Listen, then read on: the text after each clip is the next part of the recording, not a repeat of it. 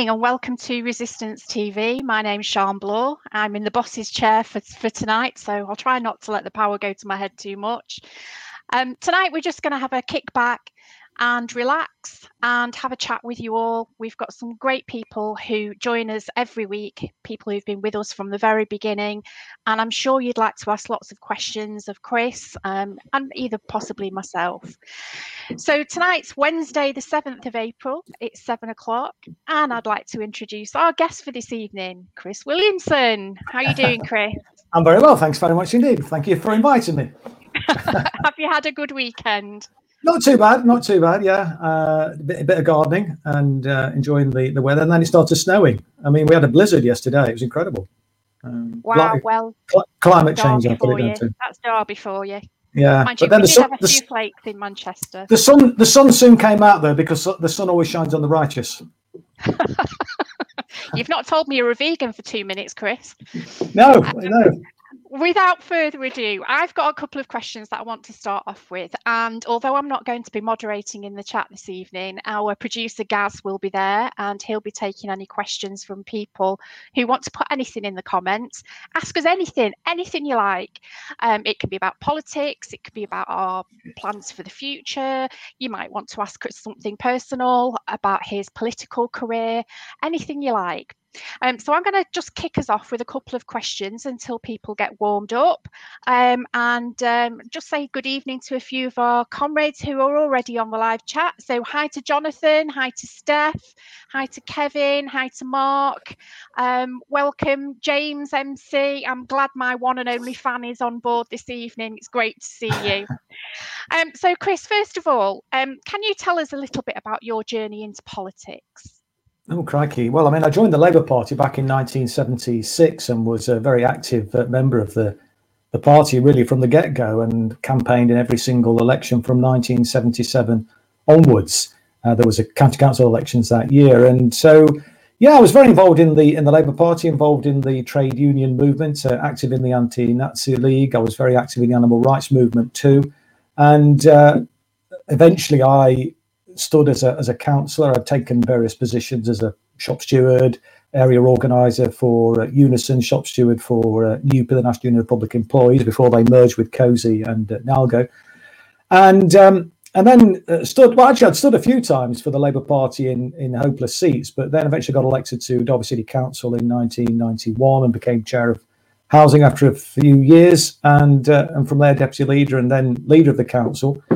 And frankly, I think, to be honest with you, being the leader of the council was the most enjoyable, most rewarding political role I've ever had, because if you like, you're a big fish in a little pond, but we were really able to make a difference on the ground on behalf of local people, and we were really, I think, I would say this, wouldn't I? But I think we were pushing through some really, progressive policies. I mean, we were really trying to give form to municipal socialism back then. This was in the early 2000s when I was leader of the council, and we devolved powers and budgets to local people. We brought in other agencies, the police and the health service and other agencies as part of their consultation processes. We kind of combined them so that people could have an influence over other public sector organisations. And we provided a free home care service. We were building some houses, not as many as I would have liked, but we managed to find a way of doing it, even though it was very, very difficult in those days. So that was probably the most rewarding and enjoyable time. And then I got elected in 2010 as an MP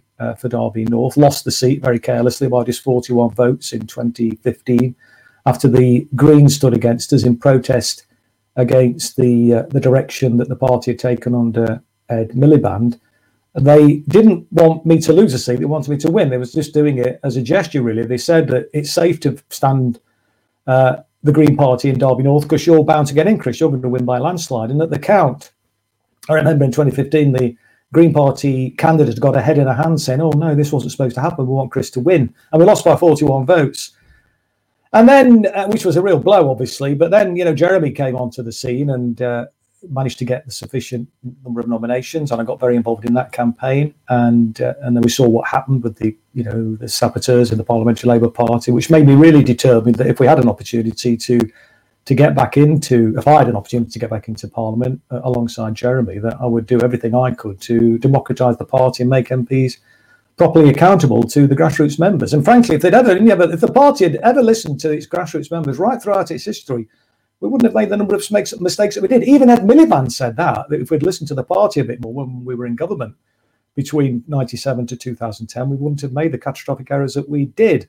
So I was determined to do that and push that agenda, but we all know what happened. I mean, I eventually got targeted by the anti-democrats inside the parliamentary lane. Well, I say eventually, it kind of happened more or less straight away. And they were very determined to, stop me and stop the democratic reforms that were being pushed through. And of course, the Zionist lobby was a convenient bandwagon on which to jump. And because I'd obviously taken an anti-imperialist stance and support for the Palestinian people, and actually defended people who had been falsely accused of anti-Semitism. Ironically, many of them were Jewish. That was then used as a pretext to kick me out. So that's a real potted history of my time from 1976 to the present day. Yeah, there's quite a few different strands we could go off on there. But before we do, I want to know who your heroes and villains are from the political scene. Well, obviously, Tony Benn. I mean, I used to talk about the Holy Trinity, and that was the Holy Trinity made up of a trade unionist, a member of Parliament, and an iconic local government leader. And for me, it was obviously Tony Benn in Parliament. It was Arthur Scargill as leader of the NUM who really stood by his members, knew what he was talking about. He was a kind of absolute epitome of what a trade union should be, in my opinion. And then from local government, there was a chap called David Bookbinder. People may remember him. He was seen as the most controversial leader in local government after the Tories under Thatcher had got rid of the Greater London Council and Ken Livingstone, local authorities like Lambeth with Ted Knight, and obviously Liverpool with Derek Hatton and so on. And so then it was, Bookie was the man that they were going after. And, I learned a lot from David, really, in terms of his role as leader of the council. I was active in the County Labour Party at the time. I wasn't on the council. But Bookie, as we used to call him, used to always talk about make sure that you're not officered. Make sure that, we're there as councillors. You're there to, as he represent the party, represent the people that put you there. And that kind of stayed with me, to be honest with you. He told a wonderful story about when Labour won back the council in 1981 after the catastrophe of 1977, where Labour got wiped out in whole swathes of local government. And Bookie, at that time, he retained his seat, but before that, he wasn't the leader. But when the leader had lost his seat in that election in 1977, the Labour group on Derbyshire County Council elected him as their leader. And he talks about when they came back to power in 1981, because the chief executive was not happy about Bookie being the leader and Labour coming back to power. And he was conspiring to try and organise a sort of a palace coup, if you like, and which never happened. And remember, first thing that Bookie did, he had a meeting with the chief executive, and the chief executive, I must get you an office sorted out, Councillor Bookbinder. He said, yeah, don't worry, I'll take this one. You go find yourself a new office. So he sent that very clear signal about it was Labour and the councillors that were in charge. But then he brought all of the chief officers and their assistants together to a meeting. And he was a wonderful orator, was David. And he went through this long speech about local government and how there'd always been a tradition of a partnership between the officers and the elected members. And all the officers were in great trepidation about worrying about what was going to happen. And he was saying, looking around, nudging themselves, saying, oh, maybe this is not going to be so bad. And then his operation was to say, well, I'm here to tell you the partnership is over. We're here to govern, and all of your delegated powers will be taken away. And so every decision had to go through either to full council or to the policy committee, as it was in those days. And then for minor decisions, it was a bit bureaucratic, but it sent a very clear signal. They established these delegation subcommittees. And they delivered some incredibly positive policies, it's got to be said. They had a free home care service. They had very, very low priced school meals. During the miners' strike, they found a way of feeding the miners' kids, using council resources to do that, doing it in a way that was legal, that the Tories couldn't stop them from doing. He also refused to pay the police services that were coming in from outside to police the miners' strike. He refused to pay them and said, that's the matter. That's a national decision. And if the Home Office are instructing the police forces from other areas to come into our county, it's up to them to pay. We ain't paying.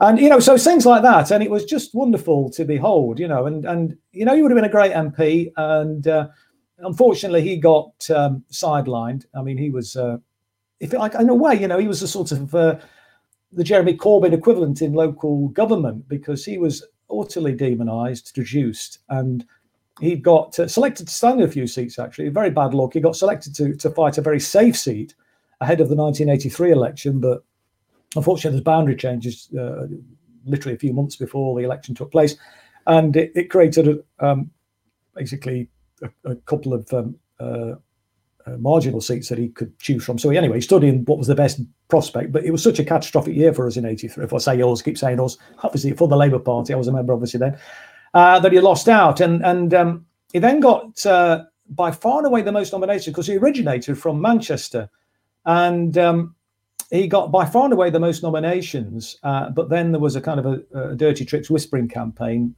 against him by the powers that be inside the Labour Party, and they kind of made sure he didn't get the nomination. It's a real tragedy. So he never had that opportunity to perform on the national stage, but he would have been a colossus. He really would. But as I say, his legacy as local government is legendary in Derbyshire. People still talk about him, even though it's 20 odd years, 30 years thinking about it. God, I'm getting old.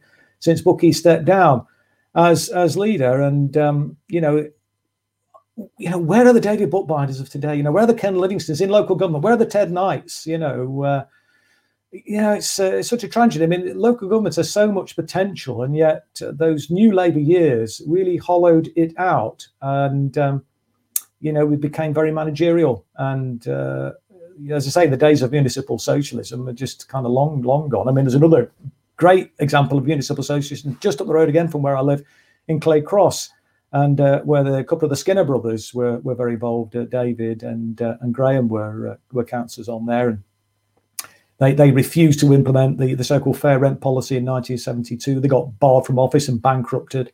Then they all kicked out, and then a new group of councillors had to be elected. They again refused to implement the Tory policy. But it wasn't just the rent policy that they were refusing to implement, because they wanted to keep council rents lower than what the Tories were under Ted Heath saying that they should increase it by. But they were doing some amazingly groundbreaking stuff. I mean, back in 1970, 71, 72, they were providing free TV licenses for pensioners living in the Clay Cross area. I mean, I know this is available now, one of the good things that New Labour did when they came into government in 1997, but they were well ahead of the time. They were doing all those kind of things. And when Thatcher, she got the sobriquet Margaret Thatcher Milk Snatcher when she was Education Secretary, and she took the free milk away from the kids. They found a way of continuing to provide, the free milk for the kids. So they were just amazing. And so they were iconic. They were really inspiring days, to be honest with you. And that was the kind of thing, I suppose, that influenced me too, as well as my mum and dad. Those sorts of that stands, if you like, that I always saw the Labour Party as being the party, that stood up for the underdog, that actually did take on authority, was the insurgent party. How wrong was I in reality? Well, certainly in terms of the parliamentary level, and things, as we know, have just gone from bad to worse as far as the Labour Party is concerned, which is an absolute tragedy. I consider myself a Labour man, really, and I still often talk about us and we when I'm referring to past struggles in that sense. But of course, I'm no longer a member of the party, and I think our duty really is to destroy the Labour Party and start again. Yeah, it's a hard habit to break. So who were the villains? Oh, well, obviously, the villains you came across? Margaret Thatcher was clearly a villain. I mean, she makes my blood boil even now when I see her. One of the few people that really has a sort of like a visceral effect on me. So yeah, definitely her. But there were a number of them, the likes of of Keith Joseph, and frankly all the Tories. I mean, I've got no time obviously for any of them really, but she was the person that turned the ship around really, and had a profound impact on not just Britain but the entire world. I mean, her and then the unhappy axis of evil that came about when Ronald Reagan got elected, and implementing neoliberalism, externalization, privatization, etc., that has had such a profound impact and led to huge suffering and poverty and war, of course, around the world, and all those jobs that were destroyed. Those good quality. I mean, it wasn't perfect. I mean, people like wage slaves, but you could. I mean, I left school at 15 in in Derby. I mean, I more or less left at 14 because I played truant for most of it. I shouldn't say this as you're a teacher, aren't you? But anyway, I played truant for most of the last year. I used to turn up to play for the school team, and then they dropped me from the school team for not going to school. So that sort of rained on my parade there. But you could actually get a job. I mean, I got a job very, very quickly. I mean, I left school. I got a job, I think, the following week. I trained for a while as an apprentice mechanical engineer. I couldn't get on with life in a factory, and then went into the building trade, went back into a factory for a bit, and then went back into the building trade. But I did actually get a trade. There was about 120,000 people working in manufacturing in Derby when I left school, and it's a much smaller city then, population wise. And the vast majority of those jobs have gone. I mean, many of those factories have just been razed to the ground. And places like Celanese, Courtaulds, as it became, 20,000 people working. It doesn't exist. The railway employed a similar number. They've got a couple of thousand now. Rolls-Royce employed 35,000.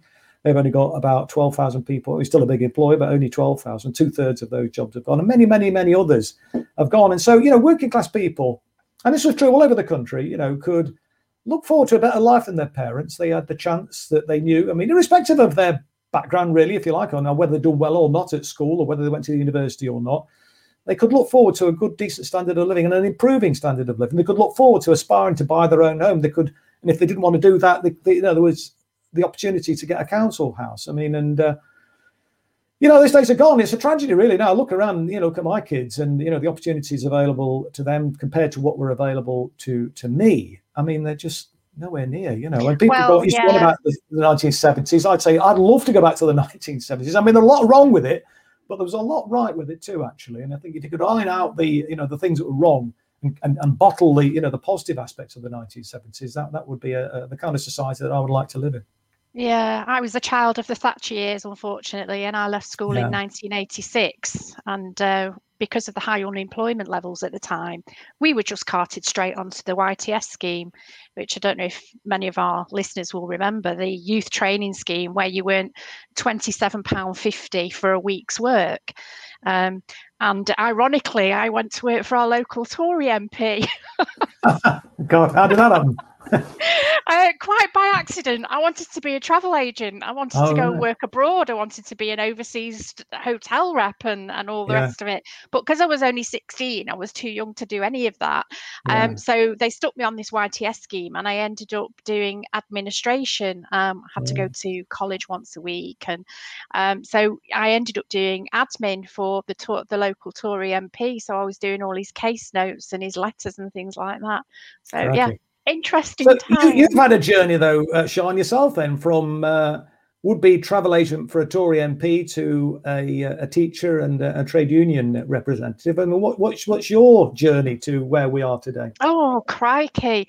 Well, yeah, I did manage to get my job as an overseas holiday rep, and I did that for 4 years. Met my husband, who was in the RAF serving over in Cyprus.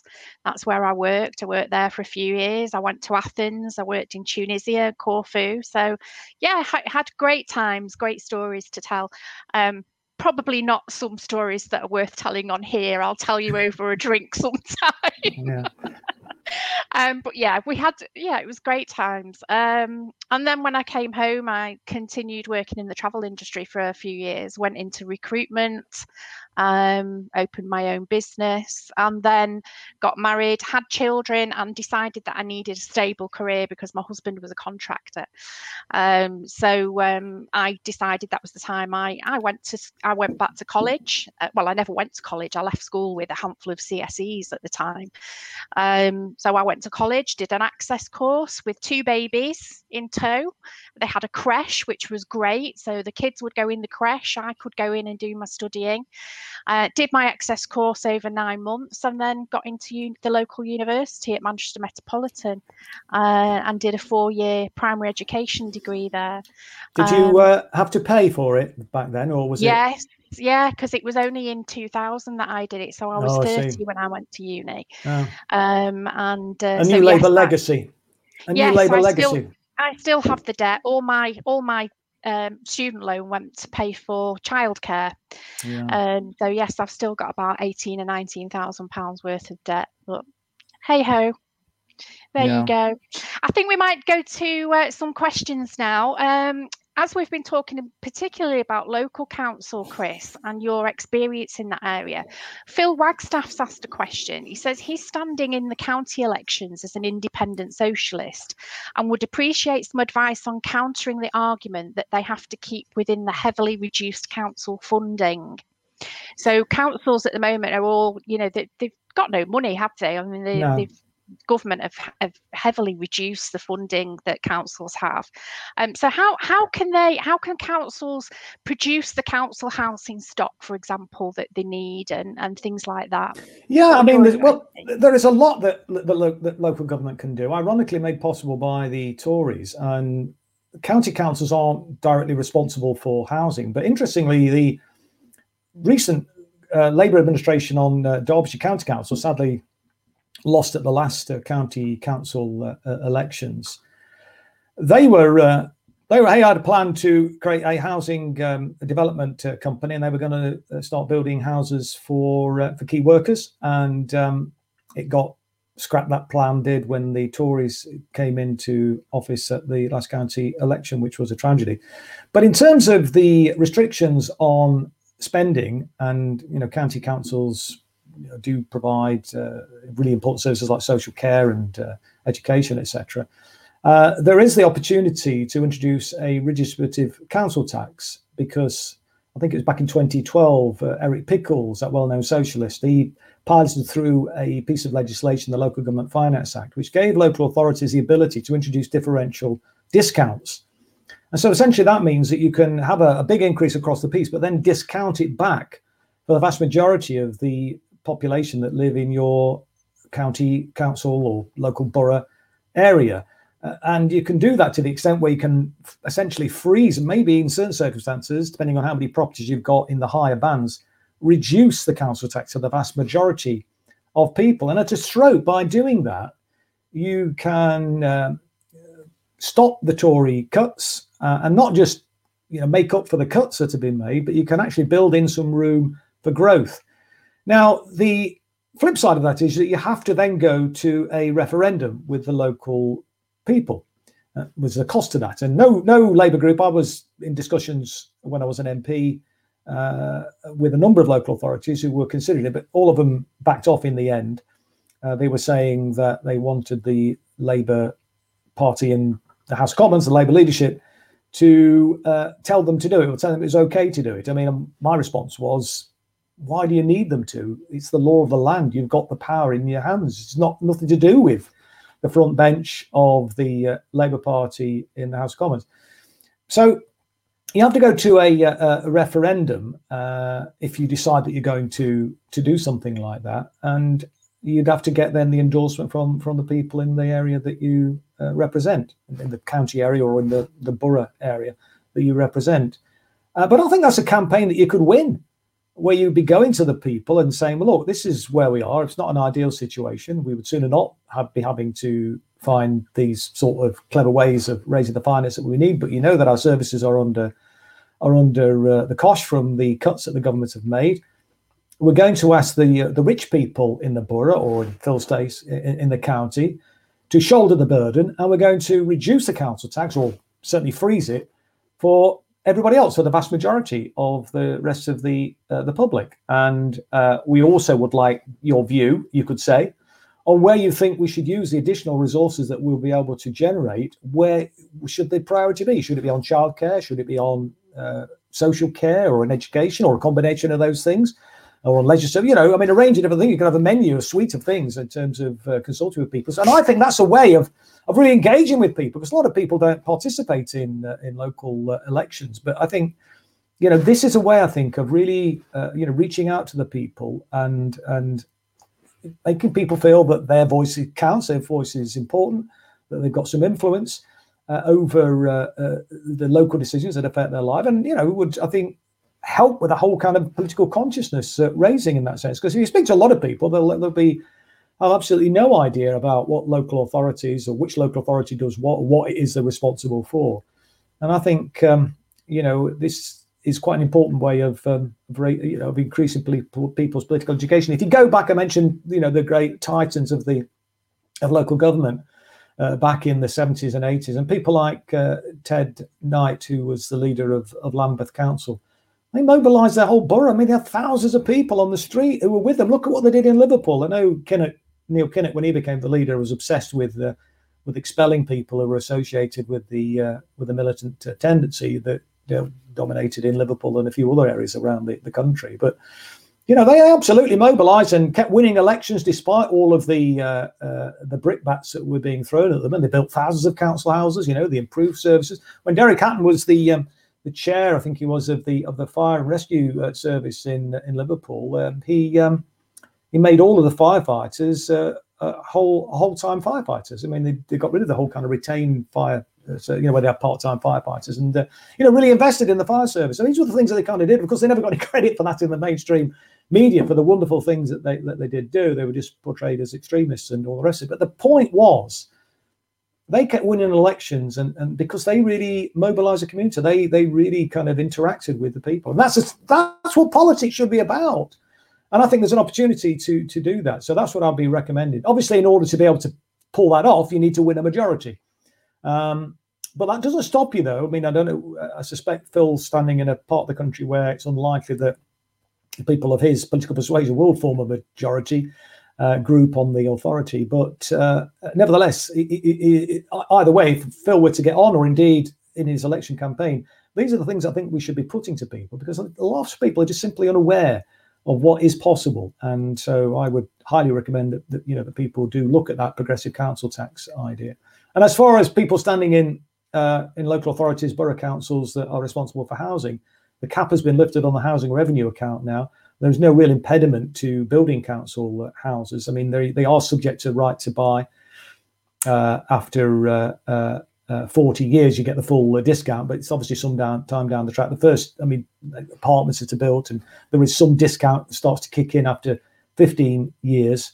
But there's also ways in which, through setting up arm's length council-run companies, you can actually build houses which are outside the right to buy provision. So the things like that can be. You've got to be kind of innovative, I think, and look at ways of using the system and using the levers at your disposal. I coined a phrase when I was leader of the council: innovative pragmatism. We didn't necessarily agree with what New Labour government was doing, and we used to try and bend the sort of diktats from on high to reflect our local priorities. And that's the sort of thing I think I would like to see local councillors doing again today. Chris, you talk about the raising of the council tax revenue. For example, in my area, there's a lot of elderly people, a lot of retired people that live where I live. And so their houses are probably they've got, obviously, since they bought them many years ago, 40, 50 years ago, they might have paid 10 grand for them, or even less in them days. But some of the houses around here are going for like $500,000 now, which is ridiculous. But those pensioners can't afford to pay. So if the council tax was based on a house that's now worth £500,000, they actually couldn't afford to pay any more council tax. They are actually quite hard up. Well, there's two things I'd say to that. How would you deal with that? Well, two things I'd say to that. First of all, it's in a way it's irrelevant how much the house is valued today. It's what it was valued at in, I think it was 1991. There's not been a council tax revaluation since then.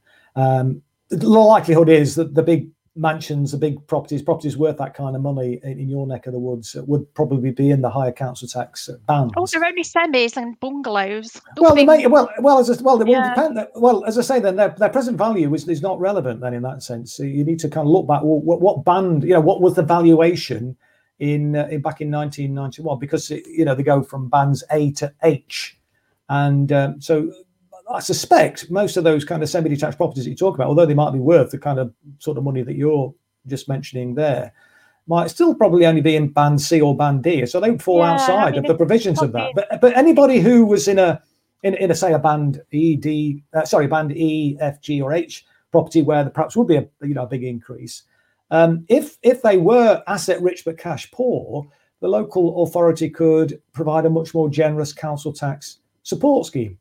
I mean, bear in mind the council tax support scheme used to be a national social security benefit, but the Tories, or the coalition actually, localised it and made it a cash limited pot of money for local authorities. So they basically say, well, local authorities, you're going to take responsibility for this now. We're not going to give you the same. Well, they didn't say it quite this, but basically what happened was they didn't give them the resources to fully fund it, and those resources have been getting smaller over the years. And so consequently now, there are many people who would have previously qualified for 100% council tax benefit, 100% council tax rebate, are now being asked to make a contribution in many local authority areas, 10 or 20%, which is just absurd. I mean, and so a lot of people are just simply falling behind with their council tax. I mean, there is the provision to make hardship payments, and local authorities do that, make a hardship award to residents who are in that category. But because, as I've said, the money that is available is limited, is cash limited, and there are more and more people who are strapped for cash, so the demands on it are greater, the pot is getting smaller, so inevitably some people fall through the cracks. It's an absolutely appalling, crazy system. And of course, the stress that causes people who are in that situation. I mean, I used to be a welfare rights officer, and we used to do take-up campaigns to encourage people, to claim what was rightfully theirs. I'm a very big supporter of universal benefits. I don't like means-tested benefits because there's a massive stigma attached with them. And, there's a lot of people that, I used to work with, who were very reluctant to claim what was rightfully theirs. And you get this situation with this sort of council tax money, particularly now. People say, well, you'll have to apply for a hardship payment. I mean, people are very proud, and understandably so, and particularly of a certain generation. And they've got to go cap in hand. I mean, it's just a disgraceful system. It is disgusting. And so just to answer your point, I mean, that can be addressed through having a much more generous, because you can raise more resources, so you can actually, deal with everybody, have a much more generous council tax council tax support scheme across the piece for those people who are already falling through the gaps. But anybody who would be dragged in through the big increase because they live in a big house, who couldn't afford to pay, could be covered through a more generous council tax support scheme. So there's no real problem about that. That could be addressed, and indeed would have to be addressed, I think, in order to deal with the problem that you've identified there. Okay, we're going to go for go to a question now that came in from Twitter. This question is about proportional representation. And a lot of people have been talking about proportional representation in the last few months. And the question says, quite simply, campaign for proportional representation. As a country, the population largely favours progressive economic policy, yet under first past the post, we are continuously saddled with governments that enact right-wing economic policies. Yes, a very good point. I mean, and you kind of look on the continent, and I know they've got their problems, but they've tended to have a more kind of progressive social policy in relation to things like housing, social security, and pensions, etc. than we have, and they all, or the vast majority anyway, have some form of proportional representation. And, we see this. I mean, they talk about the Labour Party, for example, being a broad church. I mean, I think it was Ian Lavery, actually, was formerly the chair of the Labour Party, said he thinks the church is too broad. I think he had to kind of row back a little bit from that. But he was absolutely right. It is too broad. Yeah, I mean, dominated by Tories. I mean, at the end of the day, I mean, God knows how, but these people seem to float to the top and get, if you can call being in Parliament the top, and get into Parliament. I mean, they're totally unrepresentative, the people on the Labour benches. And of course, the Tories, we know that anyway. And so, I mean, absolutely, I think we should be pushing for proportional representation. Ironically, I was always against proportional representation. And in fact, I campaigned when there was a... Chris, for those of us that are not sure about the difference between PR and FPTP, can you just explain the difference between the two? Yeah, well, I mean, that's the post essentially, is winner takes all. So, I mean, for example, when I won my seat in first time around in 2010, it was a sort of a 3-horse race between myself, the Tories, and the Liberals. Liberals came third, and obviously Tories second, and there was a few other odds and sods of independent parties and so on who stood. But I got in, I think, with just over 30% of the vote. And, we see across the country, I mean, Thatcher won a landslide majority across the country in 1983 and in 1987. And she won with a smaller proportion of the vote than she achieved in 1979. And that was because the Social Democratic Party, which was a breakaway group, that was founded from right-wing Labour MPs who didn't like the democratic reforms that Tony Benn was pushing through back in the day. And I think their task was set out really to stop a socialist government coming to power, and they succeeded in that because they split the Labour vote, and Thatcher benefited from that. So that's the thing about first past the post, winner takes all. It's the same system in the United States of America, and that's why their system is completely broken. You've got two corporate political parties in the Democrats and the Republicans, and we've got two corporate capitalist parties here, essentially, Labour Party and the Tory Party. Even though the Labour Party is supposedly the party of the organised working classes, trade unions, many of them still affiliated to it. That's throwing good money after bad. Proportional representation is a range of different systems of proportional representation. You can have a list system where it's literally strictly based on whatever national percentage share of the vote that you get determines how many seats you get in Parliament. That puts then a lot of power at the centre, though, in terms of who of a political party, that is, who they want to be on the list, as it were. And obviously, the higher the list you are, the greater chance you have of getting elected. And so, I think that tends away from democratic accountability, I think, at a local level. But I think a hybrid system is possible. And we've got these hybrid systems operating already. I mean, the Scottish Parliament is elected on a hybrid system where they have a list system as well, but they've kept the constituency link as well. You kind of have bigger constituencies. So some people are elected based on, the vote that they get, and that's a kind of winner takes all arrangement. And some are elected off a list. Now, you can also have a kind of proportional system for each constituency. So, it's in a way, it's a bit like the alternative vote system that we rejected in the referendum that was pushed for when the coalition was established, and the Liberals wanted this, and we remember we had that vote, and it was rejected. Where you can't get elected until you have at least 50% of the votes in that constituency. So there's a range of different methods available, but I favour myself. This is my only personal opinion. I mean, I think any proportional representation is probably better than what the system we've currently got. Although I would caution against the list system. But my preference would be that hybrid, because I think that enables you to keep that link, but also make sure that every vote counts. When I was going around the country on what we call the Democracy Roadshow, trying to garner support for greater democratisation of the Labour Party, making MPs accountable, giving members the right to determine policy, and a whole host of other democratic reforms that we wanted to bring about in order to then go on and be able to democratise society.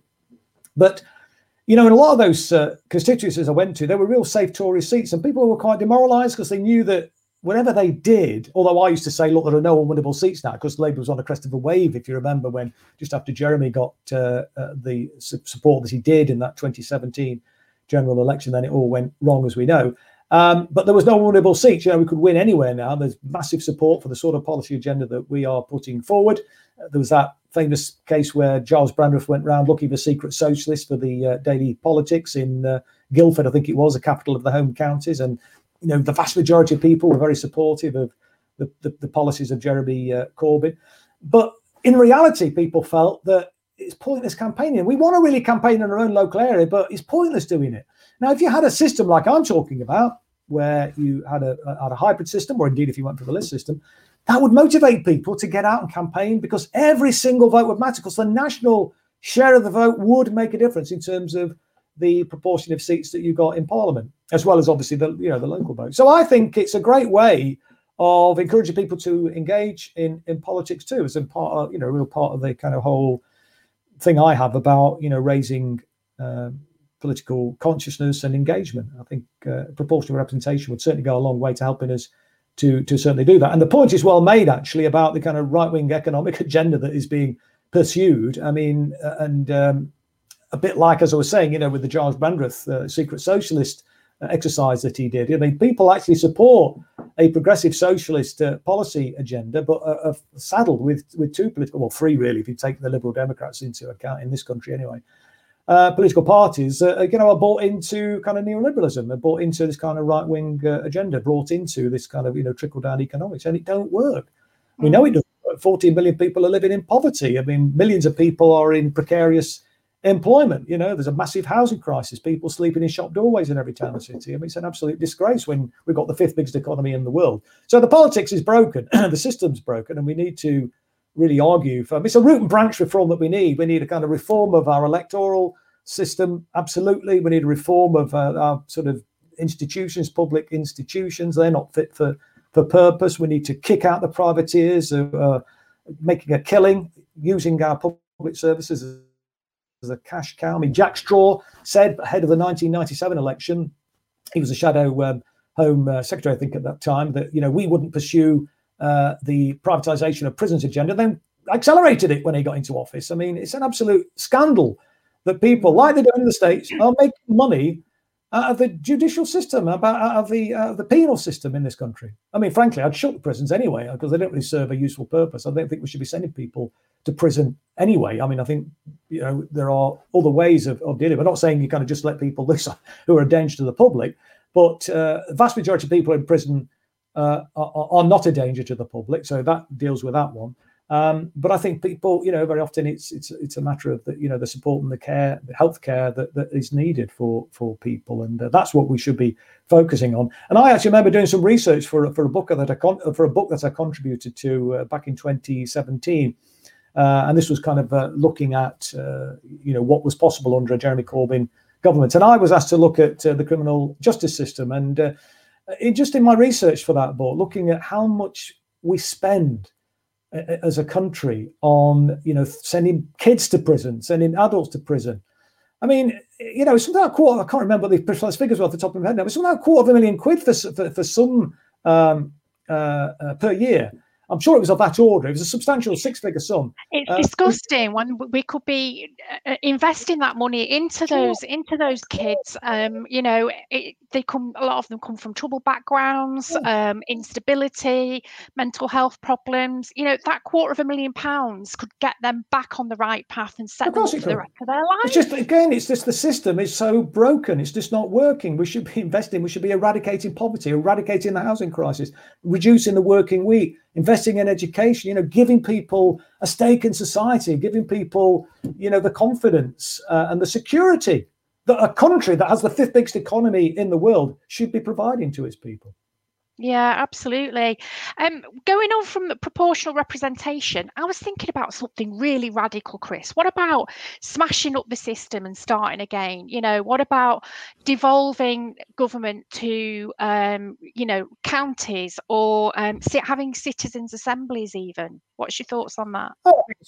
We absolutely should. I mean, when I was a councillor, I was very involved in arguing for devolving powers. I mean, and I used to really irritate me having to go cap in hand to some anonymous minister, or worse, some anonymous civil servant who, eaten educated probably, and I'm being a bit prejudiced now, but that was my experience of public school educated anyway, and then off to Oxbridge and then into the civil service, telling me about what was, required for Derby. What the bloody hell did they know about Derby? We know what the situation was in Derby. We had a finger on the pulse. We were kind of working with people on the ground at the local level, and the sort of things that we wanted to do, having to go cap in hand all the time, was just really irksome. And I remember when I was when Ed Miliband sacked me from the front bench for being too supportive of the Fire Brigade Union in their dispute over pensions, I managed to get on to the local government communities local government select committee, and we did a report on fiscal devolution, actually. And as part of the study, we looked at example in the French model, and we went over to, I think it was Lyon, and looked at the sort of model that they'd got there. They were quite embarrassed, actually, when we spoke to some of their representatives, because they felt they were overly centralised. I said, my God, mate, it's like Nirvana. What you've got, would be like Nirvana to us, because they had so much discretion, so much power to be able to do things without having to go to the government to get permission for it. I remember when we were looking to radically transform our public transport in Derby, and we were looking to draw down something called the Transport Innovation Funding that the new Labour government had put in place. And the quid pro quo for that was that we would have had to have introduced some form of congestion charging, which we modelled to not apply to city residents and to only apply at peak times. But we were told by these civil servants when they came down with Rosie Winterton, who was the Transport Secretary at the time, that because I wanted to have trams, and we got Bombardier in Derby that kind of build trams. I wanted to have a trams in Derby, anyway, they were saying, no, that doesn't meet our value for money test. And it was absurd. And the thing that really kind of sort of took the biscuit was when they were telling me how long it was going to take before that we could access the funding. And I was at cross purposes with them, because I was saying I appreciate take a number of years to kind of conclude this, and I was saying to get the whole thing in place. We've got some great plans which I won't bore you with the details of now. Very significant plans that didn't unfortunately include trams. But then they were telling me it's going to take 4 years to do all of the feasibility from their perspective. I mean, just crazy, Whereas in Montpellier, the mayor decided around about the time that we were looking at that they wanted to put tram. The reason I know this, because I was talking to the guys at Bombardier, and they supplied the kit for him. He'd done it within 4 years. I mean, the whole thing was just up and done and running. I mean, and he'd been able to issue a local government bond, to raise the finance for it, with no question of him having to get that signed off by central government. Whereas here, it's very much a parent-child relationship, and that's wrong, and that needs to be changed. So yeah. Going back to our chat, Neil Aldridge asks, how do party politics translate into council practice when your party isn't in power? Great question, Neil. Well, I mean, I think what you do, I don't know what you think on this, Sean, is that when you're not in power, you've got a real opportunity then to embarrass the administration, to put forward, a proposition that, or propositions, policies, as it were, like this redistributive council tax and the council house building program that I mentioned. You can really embarrass the administration, and I think the important thing, I was always very strongly of the view that as elected councillors, you should be kind of elected community champions and not be spokespeople for the council, which unfortunately many councillors end up becoming. And I used to, when I was leader of the council, I had a banned phrase, so any cabinet member couldn't refer to the department that they were running as my department. It's not your department, and we're not here, me even as the leader of me even here as the leader of the council, I'm not here to be a spokesperson for the council. I'm here to be a spokesperson for the people that's elected us and for the party, because the bureaucracy doesn't need us. The bureaucracy would carry on quite nicely without us. So I think that's it gives you an opportunity. But I think if behind the question was, should party politics, be a feature of local government, I think it's an inevitability in a way that in order to get things done, you need to get a majority. And so, you've got to get people on side. I mean, it always amuses me when you see these local authorities referred to as being run by the independents, what is it like, or an independent group. Well, they are actually agreeing on a sort of a platform, as it were. And if you don't do that, if you are unable to reach a majority, then the bureaucrats just will run rings around you, and you don't really get through the sort of agenda that most people, I'd like to think anyway, who are interested in standing, want to try and make a difference, really. And so, but as a movement, we've got people on the ground now. If we know what's going on, we know what kind of policies we want to put forward, we can embarrass them, can't we? We can embarrass the council leaders by saying, look, we know you can do this. This is how you can do it. We can lobby them. We can have meetings with our councillors. We can demonstrate. We can protest at the town hall. I've done it myself as a trade union rep, against all the academy schools that they were opening up in our area. We had I called a big meeting outside and really embarrassed the council leader. It's easily done, and I think on a local level it's easier.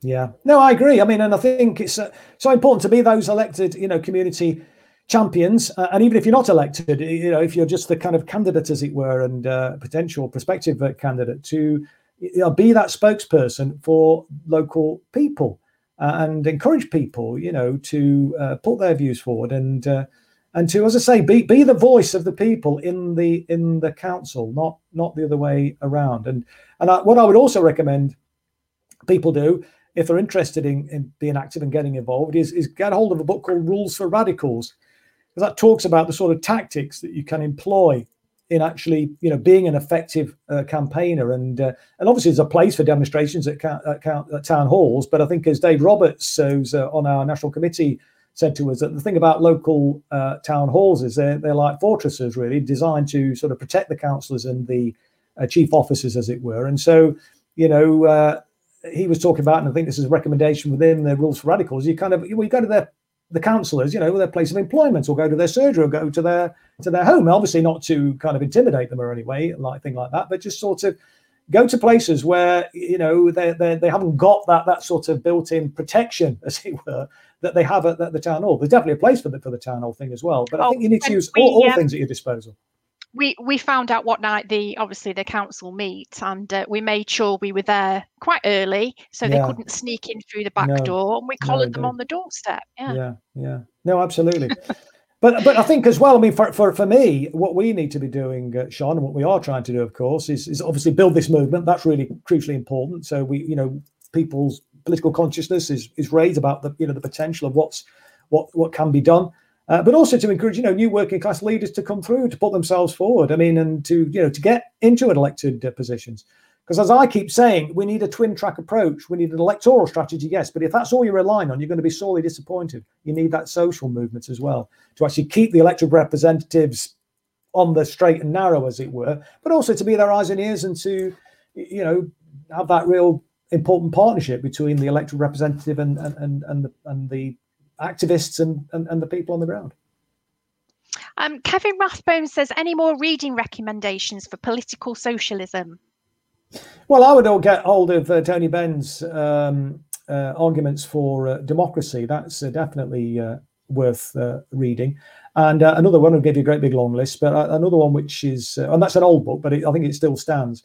Reclaiming the State by Bill Mitchell, really important book, that, and you're talking about the modern monetary theory and but essentially, as the name implies, how we can reclaim the state and basically make the state work in the interest of the people, work in the interest of the majority, work in the interest of the 99%. Because at the moment we've got a system, where it's working in the interest of the 1%, and our representative democracy is working in the interests of corporate capitalist elites, not in the interests of the vast majority. And that's because they are prone to the kind of lobbying tendencies that you see, and the powerful elites, the oligarchs. They've got the resources, they've got the brass to invest in these lobbyists, and they obviously use it ruthlessly to make sure that they get their way, and that's the sort of thing that we need to be challenging. Because if we stand together, we can really. Anything's possible, isn't it? And I'm really pleased to announce that we have around 6 resist candidates standing under the Tusk umbrella for the local elections, and we have 2 independent socialists standing down in Norfolk. So that's great. That's brilliant. And Tusk have got well over 300 candidates now. I'm sure we'll get the final count any day now. But they've got over 300 candidates standing nationwide. So I would ask everybody to support your local Tusk candidate. It's the Trade Union Socialist Coalition. Find out who's standing and go out and support them if you can. And whilst I'm just doing a bit of housekeeping, I just want to remind people that our RTV goes out on podcast now, so you can listen to it in your car. Recommend it to your friends. It goes out on Red Circle, Apple, Google, Spotify, Amazon Music, Stitcher, and Radio Public. So if you're listening to this on the podcast, welcome, and thank you very much for listening to us. And please do tune in to our next show, which hopefully will be some of our candidates that are going to be standing in the local elections. I think next week we've got a few of those candidates coming on to talk to us, which will be great. Chris, I want to finish on a positive note. You must have some funny stories from when you were in Parliament, in the House of Commons. Are there any particular funny stories that spring to mind that you can tell us? I do like a bit of gossip. Funny stories. That's a difficult one actually, too, because it was mainly kind of miserable actually most of the time that I was down. I suppose it was a funny as well as a funny ha story where Ian Austin, Lord Austin as he's now known, scourge of socialists, Zionists to the core. Very hostile to Jeremy Corbyn. He, if you remember, interrupted Jeremy when Jeremy was speaking on the Chilcot report, about the Iraq War. And anyway, we didn't get on, and I remember him bawling me out. Actually, I'd gone. This was back in I think about 2011, and I was in the Parliamentary Labour Party, and Liam Byrne had come in to tell us how we should get behind as a party the benefit cap, which I thought was absolutely outrageous. I mean, he started off by saying we shouldn't fight the Tories on their territory, and then proceeded to say, let's support the benefit cap. It was absolutely absurd. Anyway, I made a very impassioned speech saying that if we are serious about social security reform, we shouldn't be penalising the victims of a Tory policy failure. The housing benefit bill had gone through the roof, up to about, I think, 24-25 billion pounds back then. So I said, we should be, if we want to do something about that, we should be saying, well, let's bring in rent controls. Let's argue for building new council houses. And let's also remember that it's not just a Tory policy failure, it's our policy failure, because we were in government for 13 years and we did bugger all about it. Anyway, made this speech and I got a good reaction from a lot of people, and various people coming up to pat me on the back, and saw Ian Austin, who I'd given some information to because I was Shadow Fire Minister then, and he was very, very complimentary, believe it or not, about me, and saying, I'm absolutely marvellous what you've just done, and exactly what Shadow Ministers should be doing. Most of them don't do, blah, blah, blah. Anyway, he came over to me. I was expecting another kind of like slap on the back, and he was launched into this kind of tirade about me grandstanding and this, that, and the other. And we then... I walked out one door, he walked out of another in Committee Room 14, and we walked down. I turned left out the corridor, down the corridor, and he was coming out the road. So the argument started again. Then Angela Regal joined in on his side, and the argument carried on all the way down the stairs. Anyway, fast forward to a few years this was back 2017, and I'd been up to see Jeremy in the leader's office, and I was walking down. He was in Norman Shaw South building, and as you come down, you then have to sort of go down and then across this. There's like this kind of bridge that takes you over to Portcullis House, and in closing, you go through the doors. And I saw him coming in. I thought, oh bloody hell, this Ian Austin. I don't want to speak to him. So I kind of and he saw me, and there's a bit of a stand up. Anyway, I turned around and walked on and thinking, I hope he's not following my. Anyway, then I could hear his footsteps behind me. I thought, oh shit, So anyway, I got to the door. I thought, well, I'm not being an idiot. I'll open the door. I'll hold the door for him, and he wouldn't walk through it. And I said, after you. And he said, no, I'm not walking through that. I said, well, come on, yes, after you. And he said, no. And I said, look, don't be so ridiculous. Walk through the door as a comrade. You're no comrade of mine. He shouts out, spitting out. And then he eventually did go through. And then he started berating me about Ken Livingstone and being an anti-Semite and all this malarkey. Anyway, I told Squawk Box about it. And so Squawk Box rang him up for a comment, you see, and he was absolutely bloody furious. And they then rang my office, and Lewis answered the phone, and he said, "Oh God, it's Ian Austin's on the phone." And anyway, so I was all right, very jolly, and picked up the phone and said, "Oh, hello, mate, how are you?" "Oh, mate, I'm no mate." And then he was obviously really rankled with him because he said, "You called me comrade, and then you did a thing like that to me." So he was really, really pissed off about the fact that that Squawk Box had got hold of his intemperate behaviour, and he was because I was saying, "Have you spoken to them?" And I sort of hesitated momentarily because I wasn't sure if Steve from Squawk Box had actually spoken to him and told him I'd spoken to him. And then he said, "Yes, you've spoken to him, haven't you? You've called in the mob." I'm thinking, who are you talking about? Not party members, That's it. I mean, so yeah.